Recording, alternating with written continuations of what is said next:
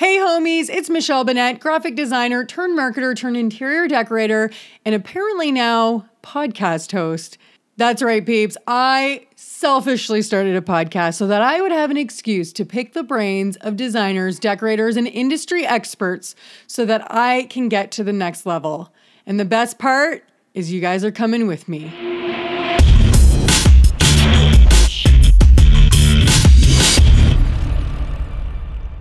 All right, guys, I'm here today with Veronica Solomon.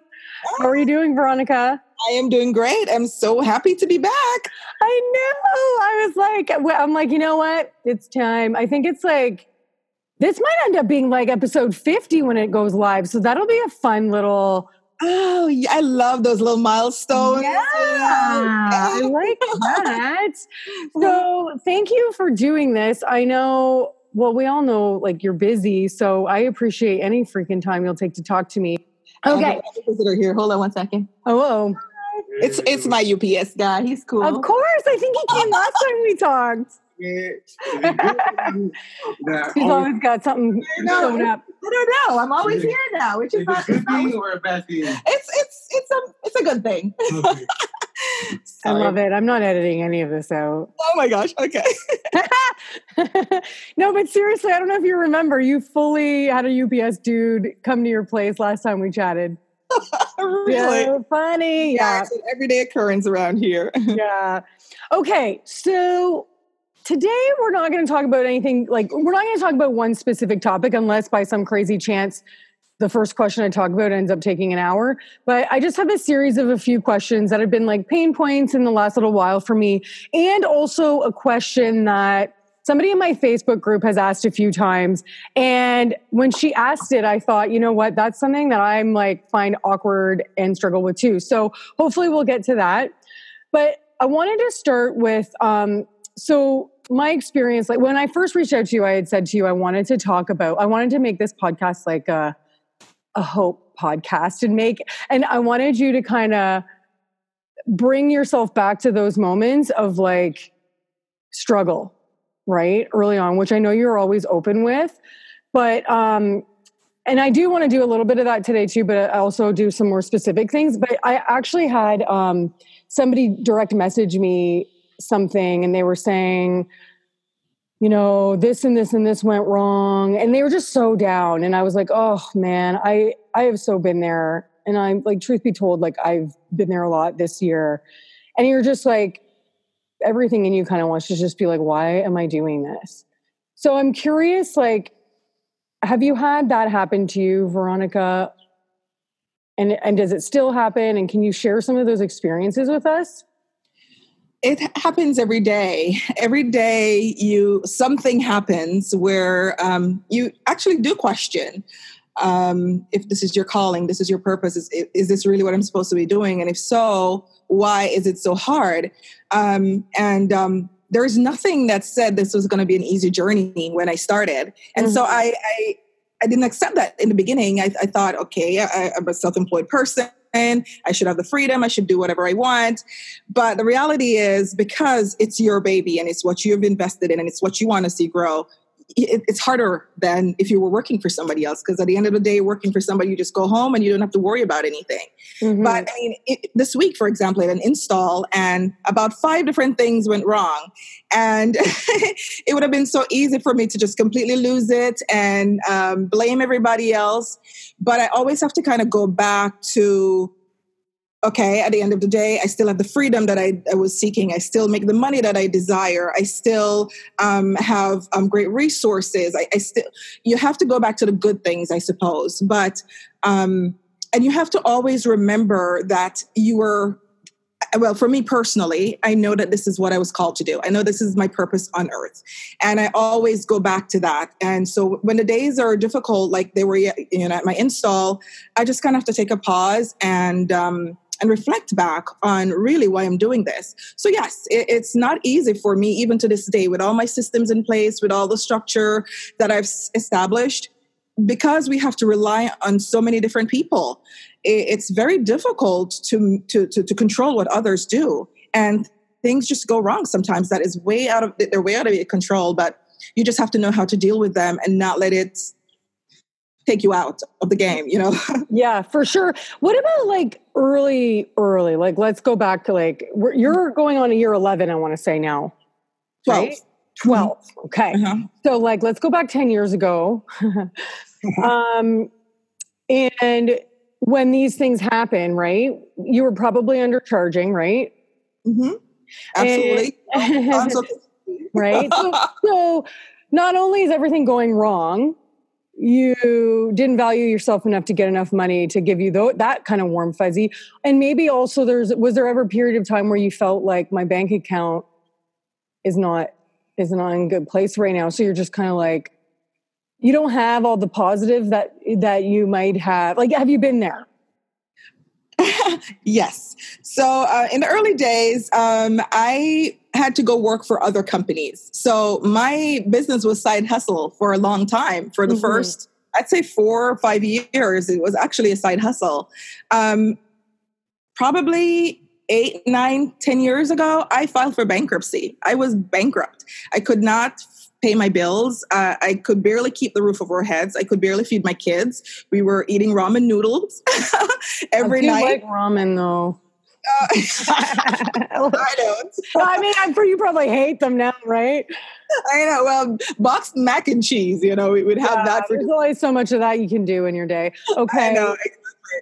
And it was a necessity for me to go out and hustle. And, you know, I was raising 2 little kids and it was just incredibly difficult. And so, yes, I understand the struggles, but you cannot just kind of give up on your dream because it gets difficult. And that's what kept me going through, because I knew at some point, and if I'm being honest, I think it took me longer than most designers, because 12 years and, you know, getting to this point, some people get there in 5 years, some people get there in 10 years. But the way I did it, I guess I took the long route, but there's always struggles. And in the beginning, it was crazy. I was losing money. I was giving away time. I had no confidence. I was afraid to go into homes where the husband was present because I was intimidated by men. It was just everything that you can think of that is scary to a young designer right now. I went through every single thing. So I'm curious about, do you suffer from like, maybe not as much anymore, maybe you still do, but I do know that you've done this because you've shared it before, but like, can we talk about comparison and any struggles that you may have had with that and how you've dealt with that? So comparison, I didn't necessarily go around comparing myself to other designers, but there are times when you're actually knee deep in the struggles, you do sometimes just kind of look at somebody else and wonder, what are they doing that I'm not doing? Because I'm working really, really hard, and why is this happening for them and not me? So yes, I have gone through that. I remember so distinctly, and I've shared this story with my group and many designers before, where I literally took to my email and sent an email to a pretty high level designer, which that took some balls. Yeah. That took some balls, man. And I just said to her, dude, why are you having so much success? And I'm not. And I congratulated her. I was happy to see that she was getting her millionth feature in Traditional Home or whatever magazine it was. And that day I was like feeling extra down, and I was pulling that magazine out to feel good, you know, and somebody else was achieving, they were at the height of their career and I wasn't.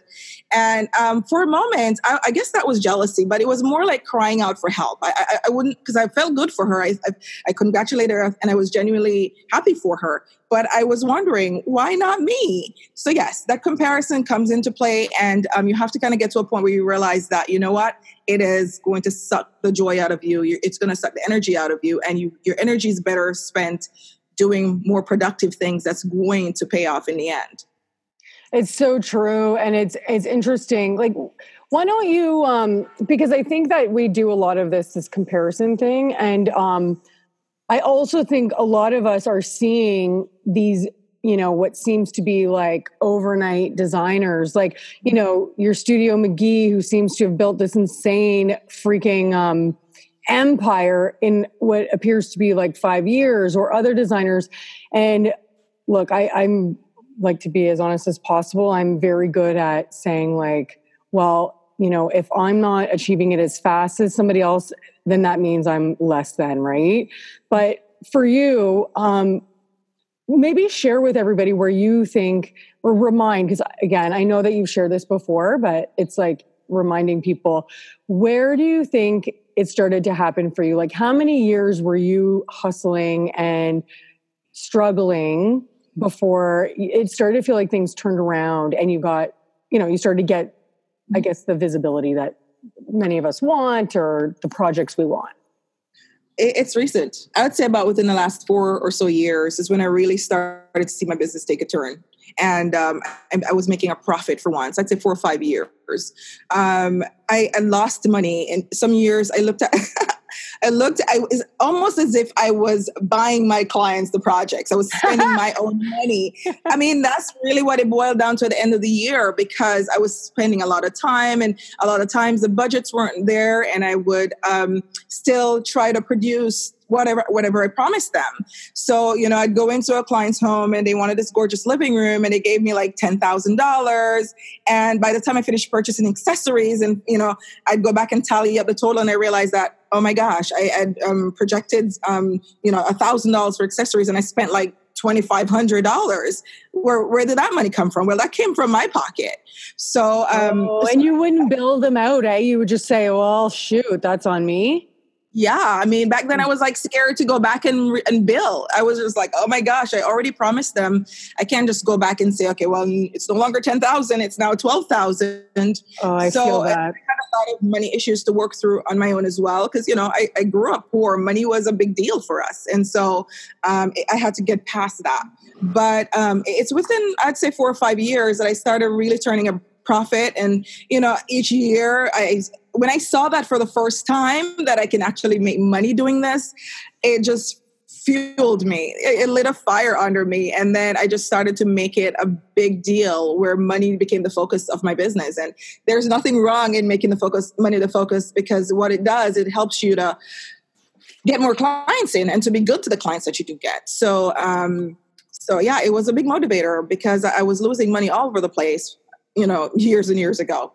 Totally. I do that still to this day, where I've started keeping track, like a spreadsheet where, I mean, this is like obvious, but I wasn't doing this until recently, where I did like a real formal analysis of like how much money the client paid me for services, how much my markup costs were, how many hours, but also like an area where it's like things that I ate the cost of so that I could actually identify, how that was impacting that actual project.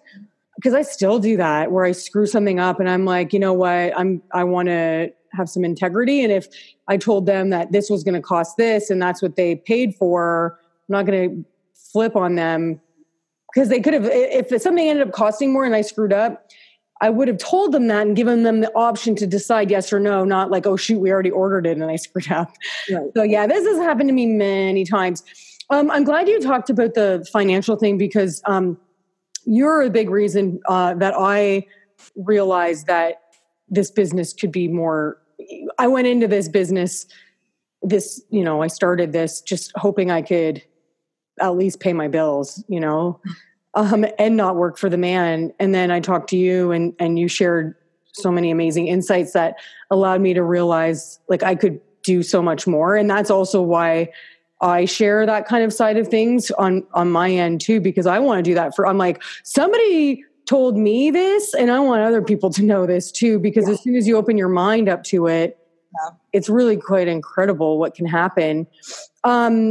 So, okay. I think that's just very important for people to be reminded, because I think like with social media now too, like it's just like we're living in a place where it's like everybody's just curating their feeds. Like even me, like people are saying things to me like, I don't know how you do it all. And I'm like, I'm not doing it all. Like I promise you. So I think it's so important that we can hear like, that's just not, it took a long time for some of us to get there. Some of us are going to get there quicker. That doesn't mean somebody's, better or not better, right? Right. I mean, I get that a lot. Veronica, how do you do so much? Well, because I have 2 grown kids and I don't have a husband, and I go home and I order from Uber and they bring my food to my door. Yeah. And I roll up into bed like at 11 o'clock and I'm on my iPad and I'm like doing marketing stuff on my iPad, and it's like pleasure for me, right? Yeah. live a life, and I'm okay with that actually. But it's different for somebody else who have, 3 little kids depending on them, and you have to go read them bedtime stories, and you have to kind of give your husband some action or whatever it is. I mean, different. I'm at a whole different point of my career than somebody else. And I'm motivated. I'm highly motivated because now I have lofty goals, and I will do whatever it takes to get to my goals because I know that it's all me. It's all on me. I don't have like somebody else to fall back on if I fall short. So I'm extra. I put in a little bit extra, I guess is what I'm trying to say. So that's why it's so dangerous to compare yourselves to somebody else. And I know social media makes it so easy and so much more visible for you to see what other people are doing. Yeah. You don't realize what is behind what they're doing. I'm getting features here and there, and people are, and everybody's happy for me, and it's wonderful and it's great. And I really do appreciate it, and it humbles me all the time. But, some people will sit there thinking that, oh my gosh, Veronica must be doing, no, I mean, it's finally paying off. All of the years of what I was putting into it is finally paying off. Somebody's finally taking notice of what I was doing years and years ago.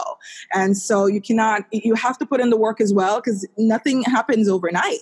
And I find that, people want to take the shortcut. And, people like me and you, we have our groups for a reason where we want to share resources and share what's worked for us. But you have to go through your own path and your own journey to get there. Oh my God, it's so true. Are you familiar with the Enneagram? No, what's that? Okay, so it's a personality test thing. Okay, so I just recently heard about it, and I'm like, I am obsessed with learning everything there is to learn about this thing.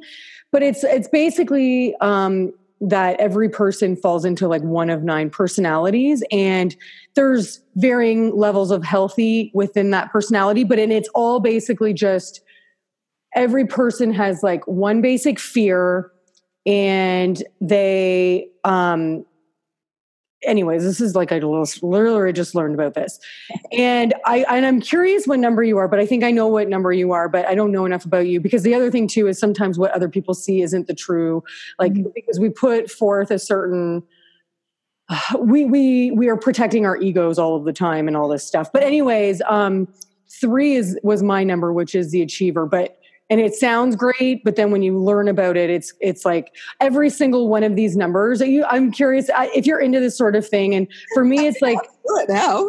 Yeah, it's interesting because like for me, this has been like a year of really trying to figure some of my shit out, like in my head, because it's just like problematic for me. So, anyways, and something has just led me down this path, and it's just very interesting because it's supposed to help you kind of understand like certain things that you do, whether they're healthy or not healthy. And then it's supposed to like you identify those things. And normally what happens is you learn your number and you're horrified and you're like, oh my God, no. And it's kind of like you're totally on display because it just tells you the core of like who you are and why you do certain things. And it doesn't make anybody look good. Like every number at its core just sounds horrible. And like, we're all horrific people. But anyways, the whole point is like to get a better understanding of like how you interact with people and how to interact with other people based on the numbers. But anyways, all of that was to say like, I feel like you must be a 3, which I also am, which is like an achiever. And it's like, you can be a workaholic but look into it and let me know if you do look into it. Let me know. And let me know if you're horrified by it, because there's good and bad things about it. And but there's also a way to be a healthy version of it and a not healthy version of it. But yeah, anyways, that was that. But yeah, so it's so true to what you're saying, because people do also like you get what you put in too, right? Like you have set goals for yourself that you take seriously.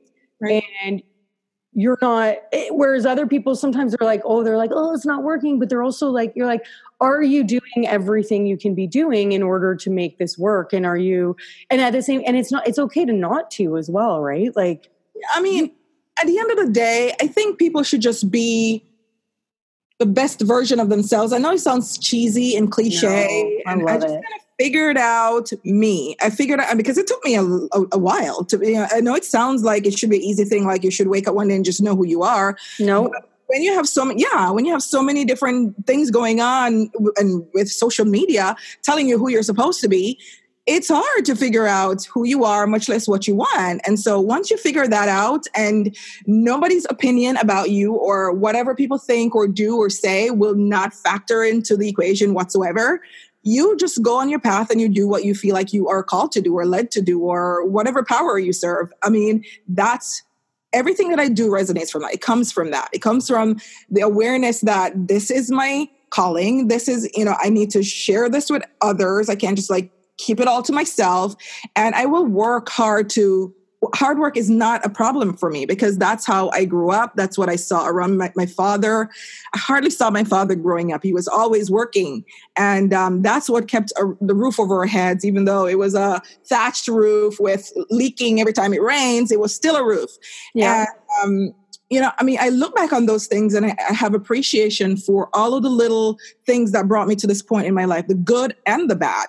And so when you go through life and you're just kind of following what other people say and you're not sure who you are, you're going to be swayed by every little thing and you don't have a solid foundation. It sounds all woo-woo right now. No, I'm into it. Yeah, I mean, and people are like, Veronica, maybe you're working too hard. No, I'm okay with that. Trust me, And some people, they want to achieve some of what they see me achieve, for example, and then I will see them post something on their Facebook. I was watching Netflix all night long till morning. And I'm like, yeah, I was doing something for my business at that point. And so that's what I'm talking about. I'm not saying people should just like spend their time working all the time if it's not them. For me, I've made it, I've figured out a way to make my work pleasurable for me. I figured out a way to make, my work something that I enjoy doing. It's not every day I enjoy doing everything about my job. I hate dealing with freight companies, for example. I hate tradespeople, for example. But there's certain things that I love doing. I love working on my marketing and my graphics and messing with my website every once in a while. Just things like that I know will move me forward. I will do that on my spare time because guess what? Otherwise, I'm just sitting there watching TV. Yeah, there's sometimes where I think go to the gym, Michelle, and then I don't want to. And I think, well, what else am I going to do though? I'm just going to watch TV. I'm not motivated to do. No, but it's the same thing, right? It's like, you're like, I could watch TV or I could do some marketing and, I could also watch TV and do some marketing at the same time if I wanted to. I try to make sure that, what I share in my Facebook is legit and I'm not trying to sugarcoat anything and make myself look like I'm rocking it. It's been a rough year for me as far as finding, I'm winded. As far as I set a bunch of criteria for myself as far as because I was rocking it, the last few years. But what was happening was I was also juggling more clients than I wanted. And that was starting to be a problem for me because it was overwhelming me. And I wanted to be more inspired by my projects, so on and so forth. So anyways, at the beginning of the year, I was like, okay, these are the types of clients that I want and da-da-da. And then so what started happening was I was getting leads. Leads were not those clients. And then I was handling my discovery calls all wrong, but I wasn't open to working with them. So I was basically scaring them away. Now, though, it's I got to pay some bills. I got a mortgage to pay for and this reno. So I'm okay, I need to go back to how do I work with these clients in a way that doesn't I don't hate my life. And e-design, I do not enjoy e-design. I want no part of it. So I'm what can I do? So you know what I did? I went to Veronica's website and I got inspired by some of the stuff that the stuff that you had. So what I did was I built out you had listed power sessions, which I really liked because I used to do back in the day, what I called mini makeovers, and they were basically power sessions. Mm-hmm. So I thought that's really cool. So can you share with everybody because they're the same amount of time as a consultation, but they're called a power session. Can you explain to everybody kind of what those two services are and whether you're selling a lot of them and whatnot, but how you would approach them differently. So Power Sessions basically is really targeted to solving a specific need for the client. So it's not a consultation for the general consultation where you're looking to do a full service project. So it's, you're kind of walking through the whole house and, looking at everything. Power sessions, we're focused on, okay, so I need to purchase a sofa for this living room. So we're literally sitting there online and we are sourcing a sofa for the living room. So we're looking at the dimensions and what fabric to go with it. So it's really solving an immediate need that a client has right there in their homes with them. And then, of course, they take that and run with it. And I'm not managing anything beyond that for them. So that's really what they are. And it could be anything. It could be anything targeted that they're trying to solve in that moment in time. So that's all it really is. Well, that's cool. So, and you also, do you do project consultations, full service. So it's like getting the scope, bouncing around ideas. Do you also do consultations though, where there is no project, where it's not very specific, but you're just going around to give ideas?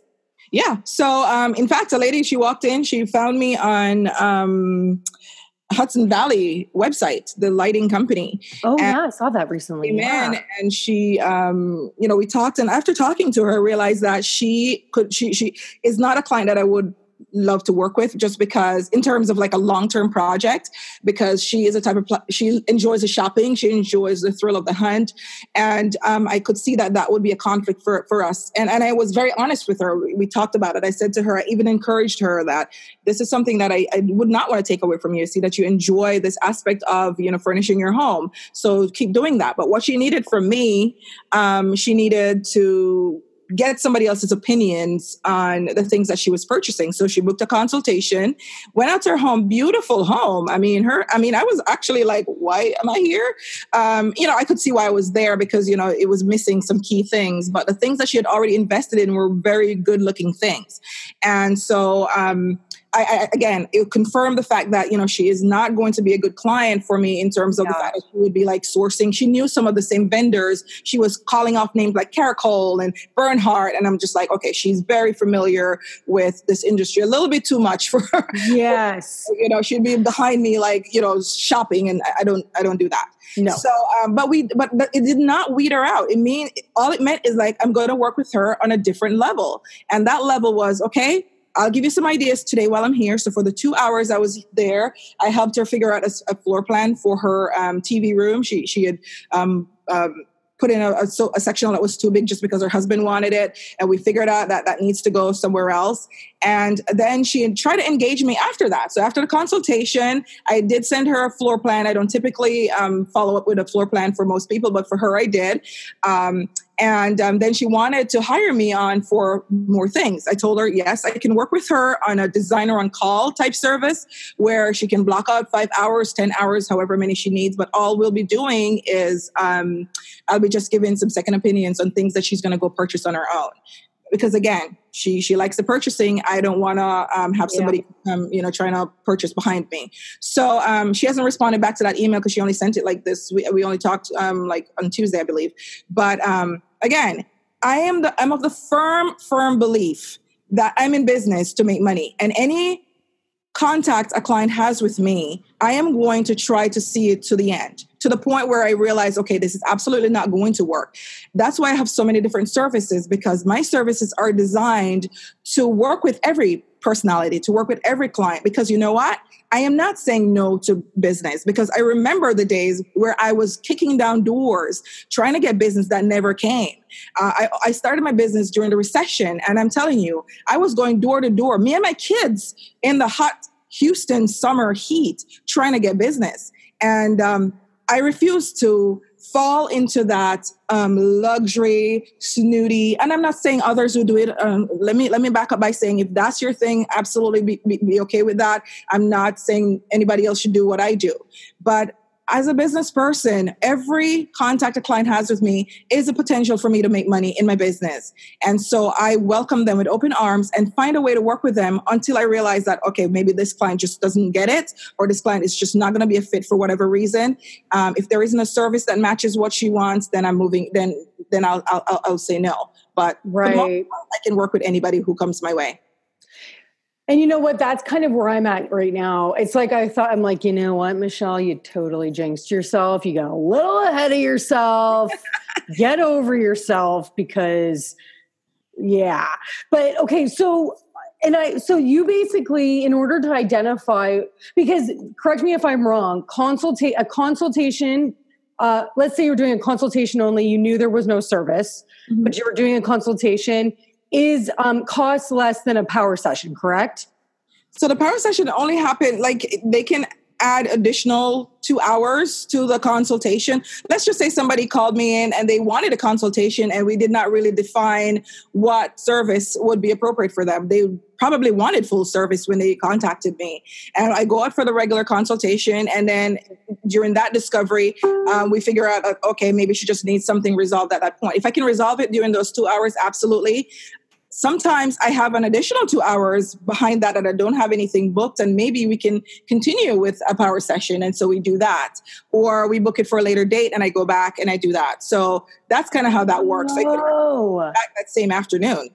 Okay, so it's never like somebody calls you and you're like, you know what, a power session is for you. It's more like we're booking you a consultation and then we might do a power session after. Right, absolutely. And they understand that, okay, we may be able to do it that day or not that day. Because, I mean, and it depends on the client. Because if I'm sitting there with somebody for 2 hours and, you know, it just doesn't feel like we're accomplishing anything or whatever, I may say, okay, it sounds like you need a sofa. I can source that for you in this time block. And that's when I'll offer like a designer on call service and say, okay, you need, book 5 hours with me and I will source the sofa. Now, I will tell you this, because of the level I am at right now, most people, that once they call me out for a consultation, we're pretty much either doing that consultation and then moving right into a full service project, or I'm doing like an e-design project for them where I give them the plan to run with.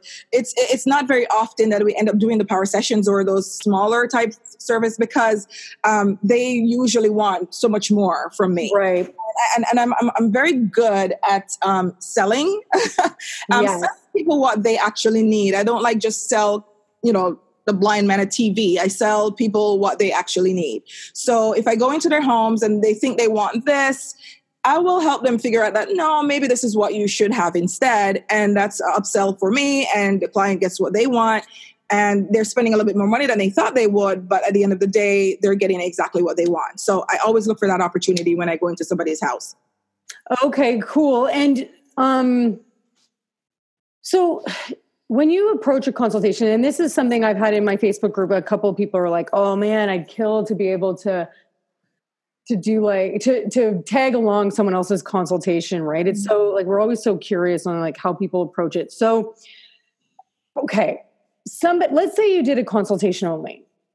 How do you feel like do you do this, or do you feel like sometimes you wish you had, where you have to like manage the expectations of what can actually be accomplished? So for me, I go into these consultations. If I know it's probably going to be consultation only, I feel like I'm constantly worried that I haven't given them enough for the value of it. And like they expect more. And I believe a lot of this is my own like mental, I'm a perfectionist. So I feel like I have to give them every single detail, or otherwise like what was the point? But the truth is you can't do that. So how do you approach consultations in a way where you're giving them as much as you can, but like you can only tell them so many things? And like how in depth do you go for each bit of advice that you give? Well, the first thing you want to do is make sure you tell them ahead of time what usually is involved in a consultation. That gets you off the hook like 100%. You're no longer on the hook for anything, okay? So on my website, it says that once they pay the consultation fee, I send them a welcome letter and it outlines all of what's going to happen. Now, I'm flexible, so it doesn't mean we're going to discuss every single thing on the list. It doesn't mean we're going to discuss exactly, I kind of roll with it once I'm there. But I always make sure that I'm giving them some value, giving them some ideas. I bring my paint color swatches with me just in case they need me to leave them a couple paint colors. But the fact that I got out of my office and got into my car and went to your house is the value already. Okay. And I'm helping you over a certain hurdle. The hurdle is that you don't know the next steps probably, or you don't know what you don't know, Mr. Client. So here I am telling you that what you need to focus on right here is your living room and your dining room, if that's where you spend the most time. And if this is what your budget is. So I'll help them talk about budget. I'll help with figuring out what their priorities are. I'll help them figure out furniture placement. I'll help them figure out resources. I'll share resources with them. This is where you can go to look for this stuff. A lot of and the discovery call for me is a very important piece, but I find that a lot of people place way too much emphasis on the discovery call. I made a face. That's why she's laughing. The discovery call is a great opportunity for you to just highlight who you are about and what you do, how you can help the client solve their problem based on what they're telling you. It's a great opportunity for you to listen to the client and understand what they're looking for. But you cannot make a judgment call. You cannot make a decision about a client on a discovery call. Like, most of mine last like 15 to 20 minutes. Like, how much do you know about somebody in 15 to 20 minutes? You still want to go to their homes and you want to see for yourself exactly what you're working with, regardless of budget or whatever. They'll tell you a budget over the phone. Like last year, I had a client who told me that her budget was, I forgot what it was. I think it was like $15,000 or something to do a couple different rooms in her house. By the time we're done, we're at $70,000. Okay. Because I could have eliminated her on the phone and said, okay, she sounds, in fact, she was asking me about my discounts. She was saying, no designers get discounts and blah, blah, blah. I could have just like, okay, sorry, lady, wrong client, and not go patient. But I went because I knew I could give her some value for the $447 that she paid. And instead, when I went there, I was able to talk to her and talk her through, like, you need to do all these projects, lady. This is how you want to live. So we ended up spending a lot more money than she thought she was going to spend. But at the end of the day, she was extremely happy that I opened her up to these opportunities and these options. I'm getting a message on my screen. Hold on. Google Chrome. Okay, I'm going to. Okay. All right. You're still there. We're good? Okay. Yeah, we're good. Good. Okay. Yeah. So discovery call. I did 3 role-playing calls with 3 people who identified themselves as I think I got a good handle on them. And yes, I was saying way too much. So I've definitely learned that one. So now I'm really trying to zip at the lip and not go overboard because I am verbal diarrhea girl. But in the consultation, first of all, I want to go back to something that you said, which was that lady, she brought up trade discounts. And I'm sure you've explained this before, and I've probably heard people, but it's like everything. We have to hear things over and over again.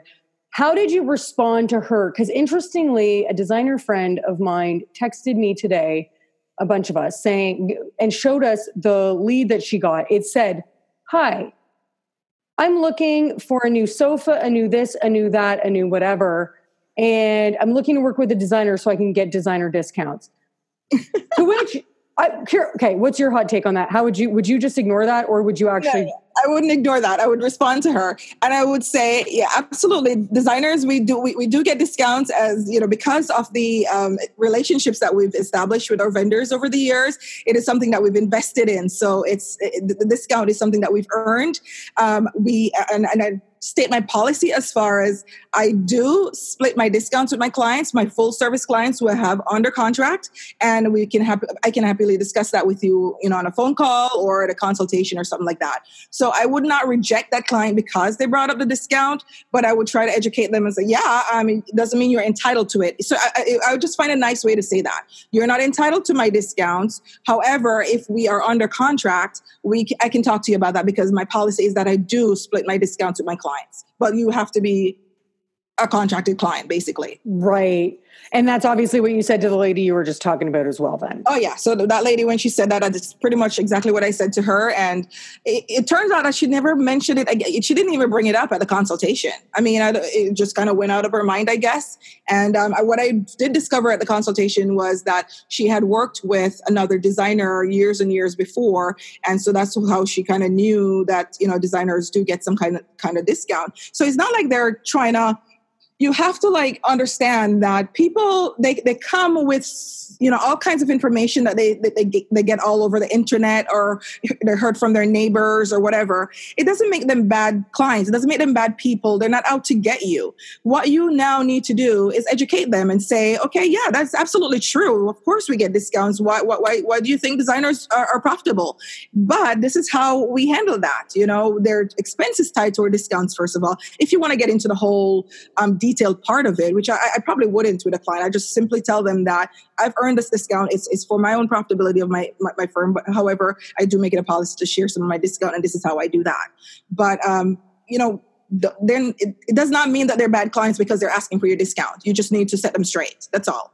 Okay. And what if somebody, like you said, had worked with another designer and they said, well, so-and-so down the street gives away their full discount? Well, maybe you should go back to the designer down the street. I mean, once you've stated your policy, and if you get that resistance from them and they're, well, somebody else did that, well, I wish we could work together.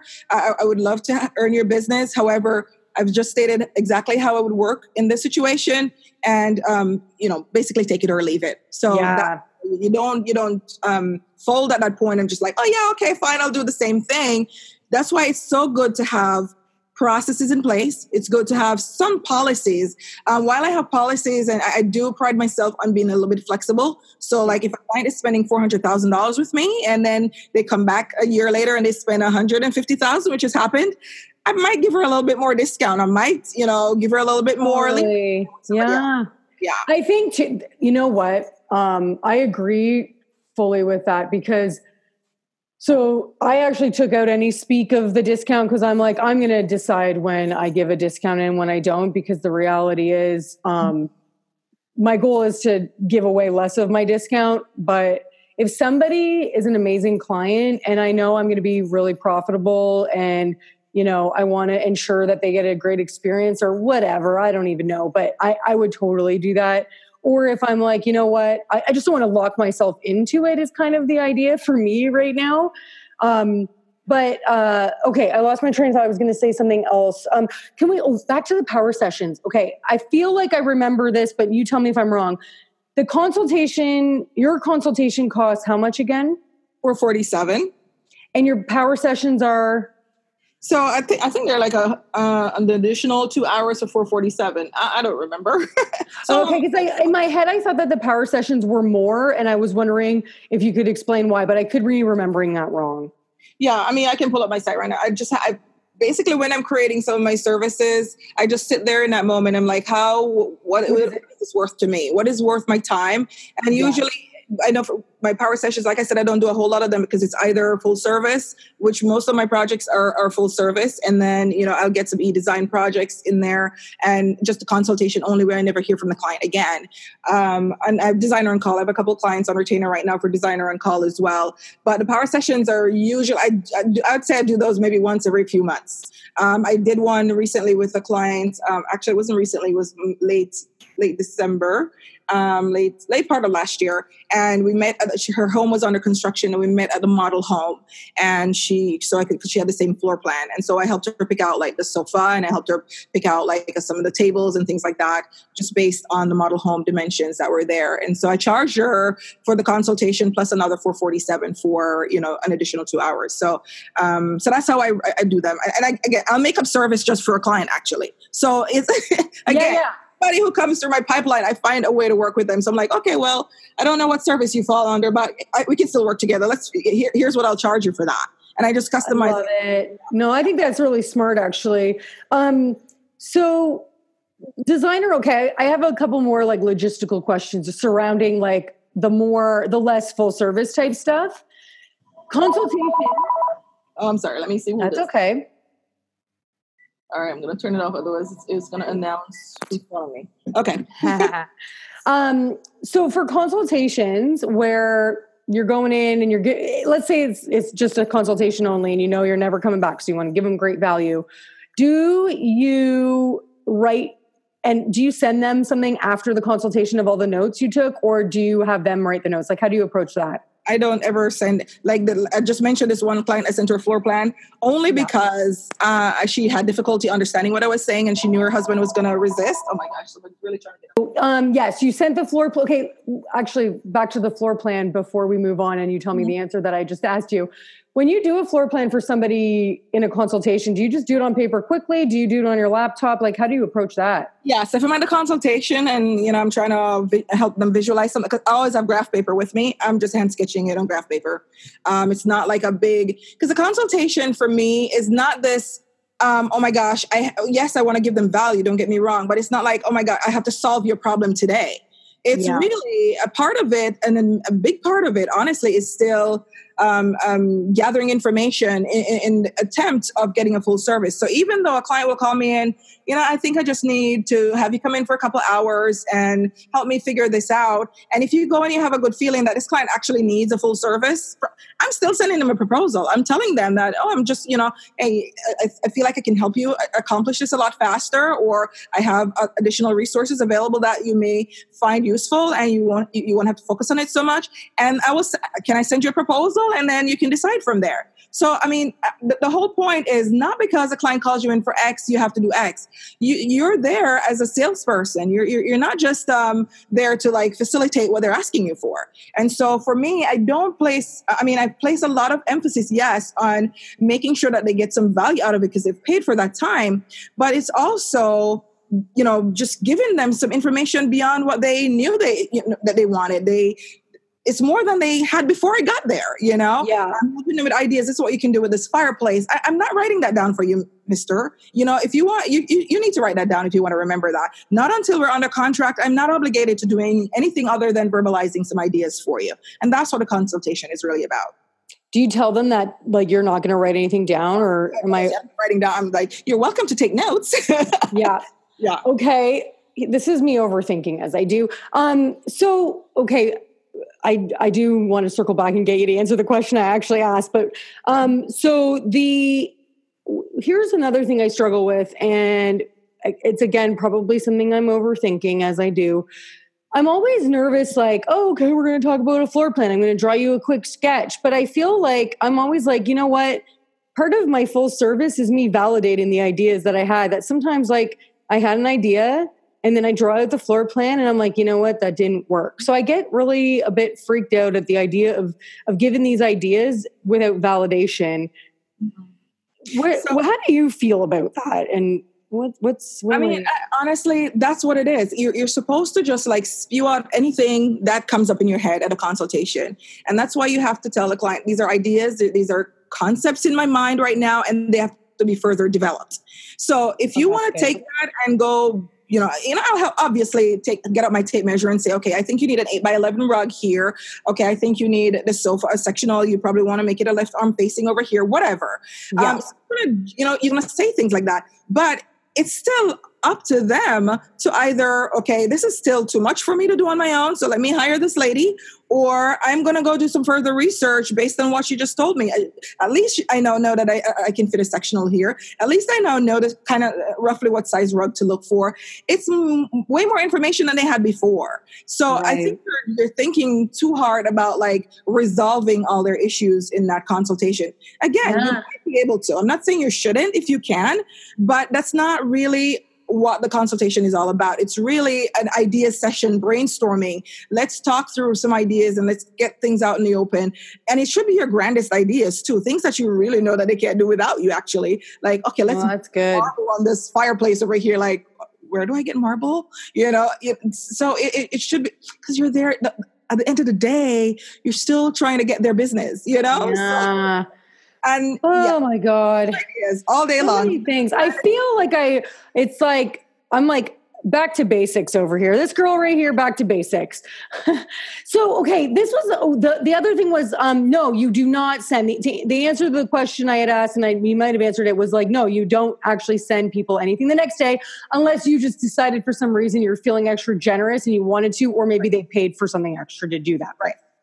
So this lady, like I said, it was like a 15-minute IQVIA drawing. In fact, we had more time left on the consultation. And that's why I felt like, okay, it would be okay to send her like a quick IQVIA drawing. It took me 15 minutes. Yeah. To draw. Got it. Okay. my next question is this, because you did talk about this. A lot of people are like, how do you do it all?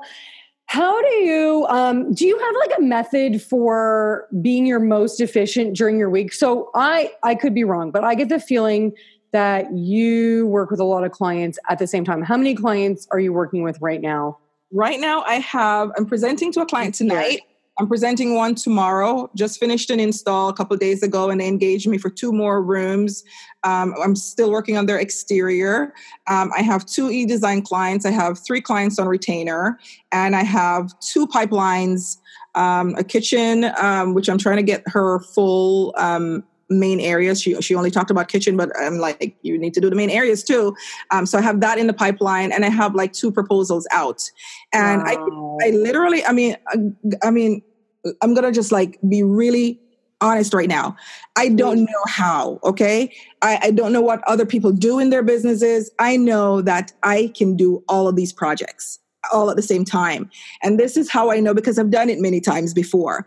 I am just very driven to get it done. Like I know, like today I came in this morning because I put together my client's presentation already, and we were severely over budget. And I know in the situation, and usually I don't care. Not that I don't care. I do care. Yeah. But I usually like give them my best ideas, and then, we deal with it afterwards. If I'm over, we can backtrack from there. This situation, this particular client, her husband, whom I've never met, and this is the second time we're working together, he was very, very insistent that this has to be the budget, right?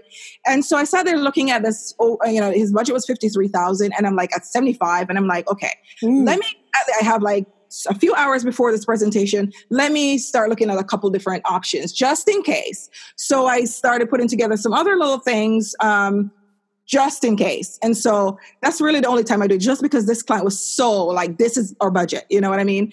Most of them don't give you that. It's the first time I've had a client that say, this is what it has to be. Right.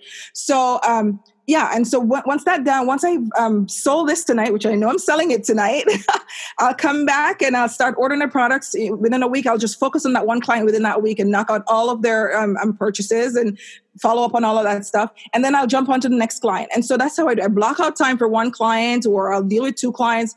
I don't just, when I'm going out of my office, for example, I don't really go out and shop for products. I sit right here at my computer and order all my clients' products. But every once in a while, I do need to go out. I don't just go out today and then tomorrow go out for something else. I'm blocking, like if I have to go out for something, I'm making sure I have like 3 other things to do in that day. And I just go to all of those 3 and run all those errands all at once. So I've learned, and I didn't even realize I was doing that. But as a single mom, I had to be in like 6 different places at the same time. Mm-hmm. And so I learned how to be very efficient with my time and how to like be in a couple different places. And so it just became a norm in my business where I can manage all these projects. And I promise you that I really make a very good effort not to drop the ball. And I don't, except when I have to rely on somebody else. And, things go wrong every once in a while. I showed up at my installation without a duvet insert. So stuff like that happens. But for the most part, you guys, I mean, I just do what needs to get done, because guess what? It's me. I have to get it done. Yeah. I'm sorry. That was like fearful. No, that's more like, oh God, I wish I had that in me. So you said a bunch of things that were like, I want to say that was at least 8 clients on the go, right? Varying phases. Mm-hmm. Do you make contact with each of them every week in one way or another? So whoever I have an active project going on for, I'm very diligent about reaching out to them once per week to give them an update. So every Friday, I just spend that time just writing an email just to say, this is what's going on. A lot of times, because they're in different phases, all I'm saying is, okay, everything's in, or some of the things are in. And if there's an issue that we've resolved or something, I might mention it. So just depending. It's like really short emails, just, hey, checking in. And then clients that are kind of still out there, like right now I'm waiting there are a couple proposals out there. I will just I don't send those every week just because I don't want to be a pain. So just depending on how long they've been out there, I'll touch base and say, hey, checking in. If you have any questions, I'm happy to come meet with you again. And that's one time that I'll go meet with a client for free. If I have a proposal out there that a client is thinking about, I will come meet with you for free. Okay. I'll come sit down and answer whatever questions you have. You can come here or you can call me on the phone. So make myself extremely available for those. And so, yes, I do try to reach out to my clients periodically. But once you're on the contract and you have an active project going on, I'm reaching out once a week. Mm-hmm. And from what I heard was you might have 8 clients technically on the go, but in any given week, you really try to focus on 2. Like you don't try to deal with like 5 different client things in one week. Did I hear that right? It depends on what's going on. I mean, I may reach out to all my clients in one week. But if I'm in the ordering stage, like if you just signed off on your proposal, like tonight, what's going to happen? The first part of next week will be focused on ordering all her products. And then I will, get the acknowledgements and kind of go through that process. So that usually happens in that whole week. But then I have another client I'm presenting to on Saturday. So I may spend next week working on both of those because, placing orders for both of those. Because, really, I'm just writing up my purchase orders and getting online and ordering the products. Got it. Okay. One last question and then we can wrap up. This was a question that I was saying someone in my Facebook group brought up, and I was like, you know what? It's the most ridiculous thing, but it's the same thing I find really weird. Becky Lau, and I'm sorry if I didn't pronounce your name right, Becky, but she's asked this a few times, and I'm talking to Kimberly Selden. I have an interview with her, and she told me to ask her too. How do you end a project? I find that it can be so awkward that all of a sudden you've had this like long 3-month relationship, which is normally typical for me. And then all of a sudden you do the reveal. I might have a few straggler things I need to deal with. And then all of a sudden I have left their lives. And I know that it's not the right thing for me to be doing. And I don't know but Becky just said, like, how do you end a project in a way So the end is the beginning for me. And that's what I want it to be, the beginning. I'm ready for more projects, Mr. Client. So let's do this. So at the end of the project, at the reveal, we'll sit down and, if there was any outstanding items, we'll talk about that. And then I will ask for referrals if I can, if I feel it's appropriate or whatever. Yeah. And then I will ask them about other projects and say, okay, so now that we finished this project, I know you were thinking, a lot of times they will mention something just in talking to you. So I always try to do that as well. But I also ask them if it's okay to keep them on my list so I can send them periodical emails or, just updates or anything like that. They're like, they're so in love with you at that point. They always say yes. So you keep them on your list and you kind of reach out to them every once in a while. Sometimes I will reach out to clients individually. So I'll send them my regular newsletter or emails or whatever, and they're on that list. But I also have a list of clients that I'll send either just to that group of clients that I've actually done work for, or I'm sending it out to individual clients. Last couple of weeks was spent focusing on clients that I've done work for. And I'm just, some clients that were outstanding, that were, proposals were out from like last year or something that I never heard back from, or clients that I did work for last year. I'm sending emails to them individually, like trying to stimulate more, projects going for this year. Cause I've looked at my pipeline. I'm like, okay, I have a lot going on right now. Doesn't mean that's going to be the case, 6 months from now. So, I'm building that up. So the way I end every project is trying to get more projects. And it usually happens where clients call you back, whether it's right away or somewhere down the line. A big part of my business is repeat business because I'm so diligent to not just like close and they're out of my life now. They're seeing what I'm up to. They're seeing what's going on. And in fact, 2 clients, one of them that's out there right now that they just engaged me for more work. She's building a new house. One of them, she's building a new house, and she just kept seeing me posting stuff, and she's like, "Oh my gosh, Veronica, I'm dying to work with you again." So you kind of get them to a point where they're almost like jealous of the thing. I say jealous in a good way because they're so inspired by what you're posting that they want it too, and so they will think of projects just to get you to come out and do it for them. I'm telling you, I tell my young designers this all the time, that you cannot just stay under a rock or stay hidden or stay silent and expect, even your clients that have known you and done business with you before, you kind of still have to remind them that you're there and you're ready to work with them again. And so the end of a project is just the beginning. You need to kind of do more for them. That's great advice. And what about like, if it just didn't, like maybe they just don't have the funds to keep going, or you've finished their whole thing, like, do you just kind of get back in touch a month or every so often to be like, hey, to be like, what's up? Do you do that if you didn't enjoy the client? And so if I didn't enjoy an experience with a client, I always kind of look to see where I went wrong. Because a lot of times it's either my interpretation of something, and I'm not saying every client is perfect. Let me just tell you, clients aren't perfect, but you just have to see the good in people. It just really boils down to that. Because at the end of the day, they represent dollar signs to me. They represent portfolio pictures to me. They represent building my business. Okay, so unless they were horrific clients to work for, and I would never work for them in a million years, I could potentially engage them for more work. Okay, I dealt with a couple years ago where I finished pretty much their whole house, and then during a conversation, I discovered that they have a beach house in Galveston. And I'm just like, okay, well, I need to do that beach house, Yeah. So they have not engaged me for that yet, but it's not because I'm not trying. And so one day they're going to reach out to Veronica for that beach house because they're on my list. I reach out, I send them Christmas cards. I happen to know their birth date. So I send them stuff on that. And, so I keep in touch with my client. I don't hound them. I'm not like in their inbox every day, but I want them to be aware that I'm still here to serve you. Right. Oh, well, that was a good one, as per usual. Thank you so much. Tell everybody where to find you. I know that most people know where, but just in case, like, by some chance somebody is new to hearing from your story and all that good stuff, where can they find you? Find me. My Facebook group is What They Don't Teach You in Design School. So if you're a designer, be sure to join that.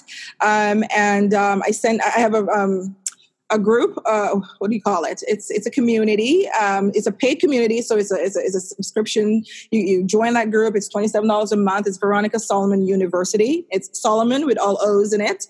So VeronicaSolomonUniversity.com, and you can join that community. And basically, I provide a lot of information, access to some of my paperwork that I use, my processes and things like that. And it's a monthly $27. You can join it for as long as you want. You can cancel at any time. But before we go, I just want to mention, I just put out an email today because I know we mentioned discounts. And I put out my email this morning and it's about discounts. And I read it. Oh, you read it? Okay. I did. Yeah. So it's I send those out every Friday, or at least I try to every Friday. It's really just talking about things in my own experience, what's worked for me in my business.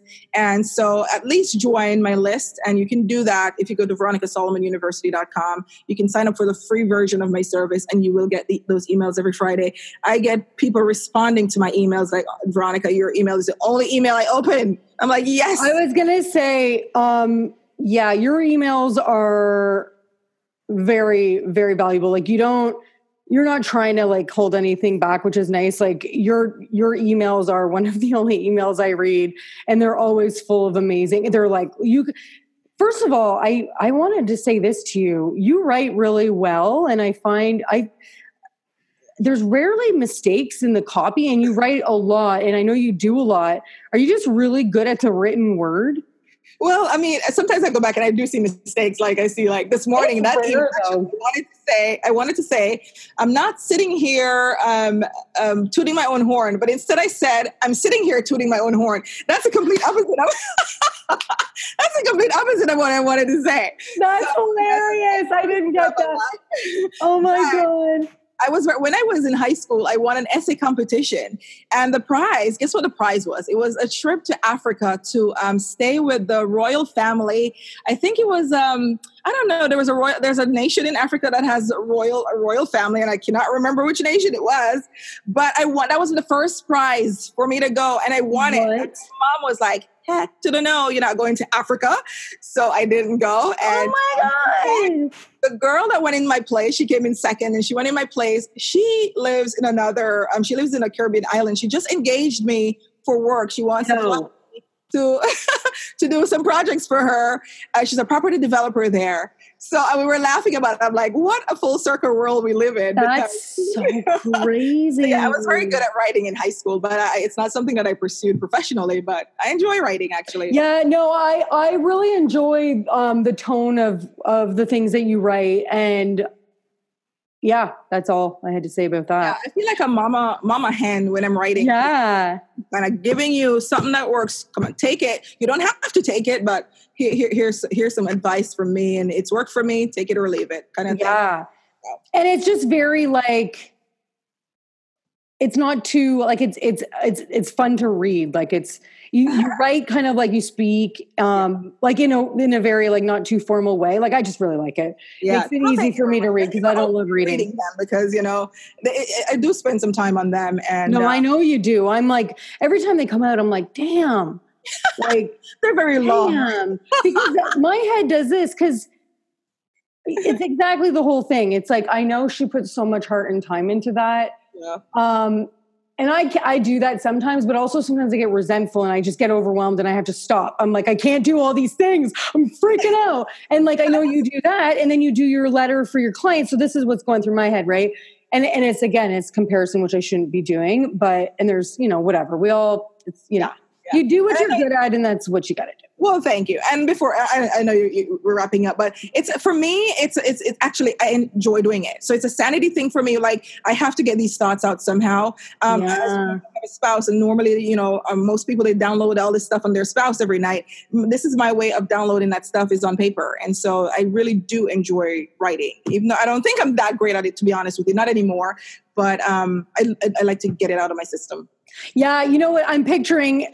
Is it kind of like something happens probably in your Facebook group that somebody says and you're like, okay, no, I have thoughts on this. And then you just. Yes, absolutely. Again, like my kids, I'll try to tell my kids and my son looks at me like, and he has his headphones on and he's not listening. Right. So, so I'm like, I know who will listen somehow. Yeah. Amazing. So good. Thank you so much for taking the time to chat with me again. My pleasure, Michelle. Anytime. Reach out anytime. Okay. I will for sure. Thank you so much. Have an awesome. Is it a long weekend there? No, we have a long weekend. No. Soon though. July 4th. Yeah. Oh, that's right. That's right. Okay. Bye, lady. Bye. Oh God, such a good one, wasn't it? I'm feeling pretty good about what I'm delivering on this podcast lately. Holy crap. Guys, I was looking at my stats and I'm at like 1,000 my audience, which I know it's not a real big deal in the grand scheme of podcasts, but I'd say that's very impressive for me right now. I'm very pleased. So tell your friends about the podcast. Before I get into that whole spiel though, I wanted to just kind of circle back to some stuff Veronica said that were my biggest takeaways. And it's really just always looking for the opportunity to upsell. So, not by being like a sleazy salesperson, but finding the opportunities and things that clients actually need and letting them know that you can do that for them and making sure that you don't leave any opportunities on the table. Same with following up with past clients and doing more than just allowing them to get your newsletter that you send to every single person in your database. Maybe you periodically reach out individually to some clients that you used to work with, see what's going on, see how things are going, but basically never stopping that communication and always thinking about your pipeline, which I think is the biggest thing that Veronica preaches. The girl's killing it, but she doesn't ever just assume that she's always going to be killing it. So let's be honest. I think we can all learn a thing or two from that mentality. For sure I can. So another quick thing I wanted to talk about that I touched on was the Enneagram. So the Enneagram is this personality test that I recently found out through an ADHD podcast. So for those of you who maybe have listened to all my podcasts and I was recently diagnosed with ADHD, which just explains a whole hell of a lot in my life. But this one podcast talked about the Enneagram and just getting to know, anytime you can get to know who you are and why you are and the things that you do and how to be a better person, the better, obviously. It also helps you understand other people and how to interact with others, which, when you're a service business, it's always good to be able to understand what people need and how they communicate best. So all of this stuff. There's a free test online, but I don't think that's as good or as elaborate a test as the one on the Enneagram Institute. I'm going to link it in the show notes. And by show notes, again, I just mean in the notes attached to this episode. I don't have a web page for show notes, but it's NNEAGRAM and is the Enneagram Institute. It's a $12 test. I think it's worth it.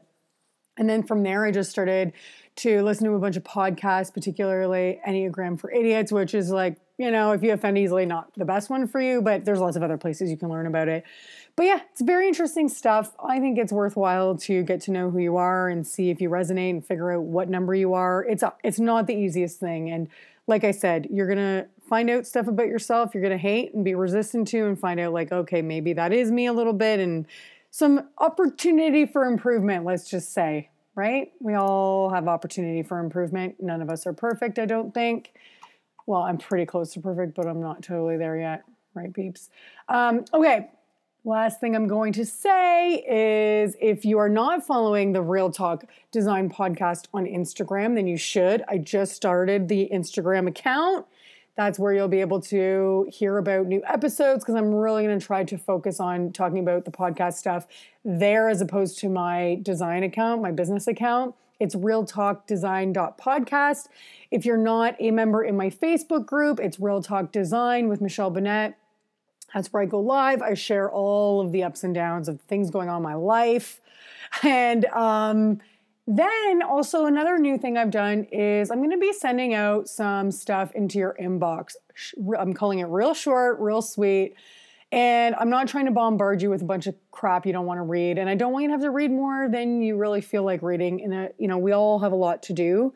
So every week I'm just going to send things that have helped me along the way, whether it's motivation, really inspiring quotes that have been revolutionary to my life, maybe 5 things I'm loving right now, maybe some software that I think you might benefit from. Maybe it's an article I came across that you might benefit from. Again, I don't totally know what it's going to be, but I promise it's going to be short, the email itself, unless I'm linking it to an external source, which is longer. The email itself is going to be short, and I really hope it's going to help motivate you and keep you going along the way. It's going to be basically like all the things that I need in my life that I might actually type up to remind myself that hopefully will help you too. And you can access that by going to michellebennett.com/realtalk, and you just submit your name and your email, and then do yourself a favor, check your junk mail. Make sure you whitelist it because I just tested it and went into my junk mail. You just need to confirm your subscription, and then you'll be off to the races. So that's what's going on. As per usual, guys, if you enjoyed this podcast or any podcast that I've put out there for that matter, I would love it if you could leave me a review. Again, I'm still working on trying to get Studio McGee, Amber Interiors, Larkin Linen, anybody big name that I think I'm going to have a better chance of getting them if they can see how well this podcast is being received. I don't need you to go too crazy. Leave a 5-star. Say, hey, I like it because Michelle's real. She's raw and she gives it to us legit. I don't know, making stuff up. Whatever that looks like for you, I would be so appreciative. It helps me keep going. It helps motivate me to want to keep doing these. And it's just good juju for you. So why wouldn't you do it, right? Anyways, guys, that's all I got for you this week. I'll talk to you guys next week. Bye. So, okay, here's the deal. I might have dry mouth. I have a dry mouth situation going on, so I'm going to be drinking a lot of water. And for those of you listening, I'm just going to say I'm sorry now. If it's going to get caught on the audio, it's going to be horrific if it is, but I really hope it's not. But I'm just putting it out there now, and I'm sorry.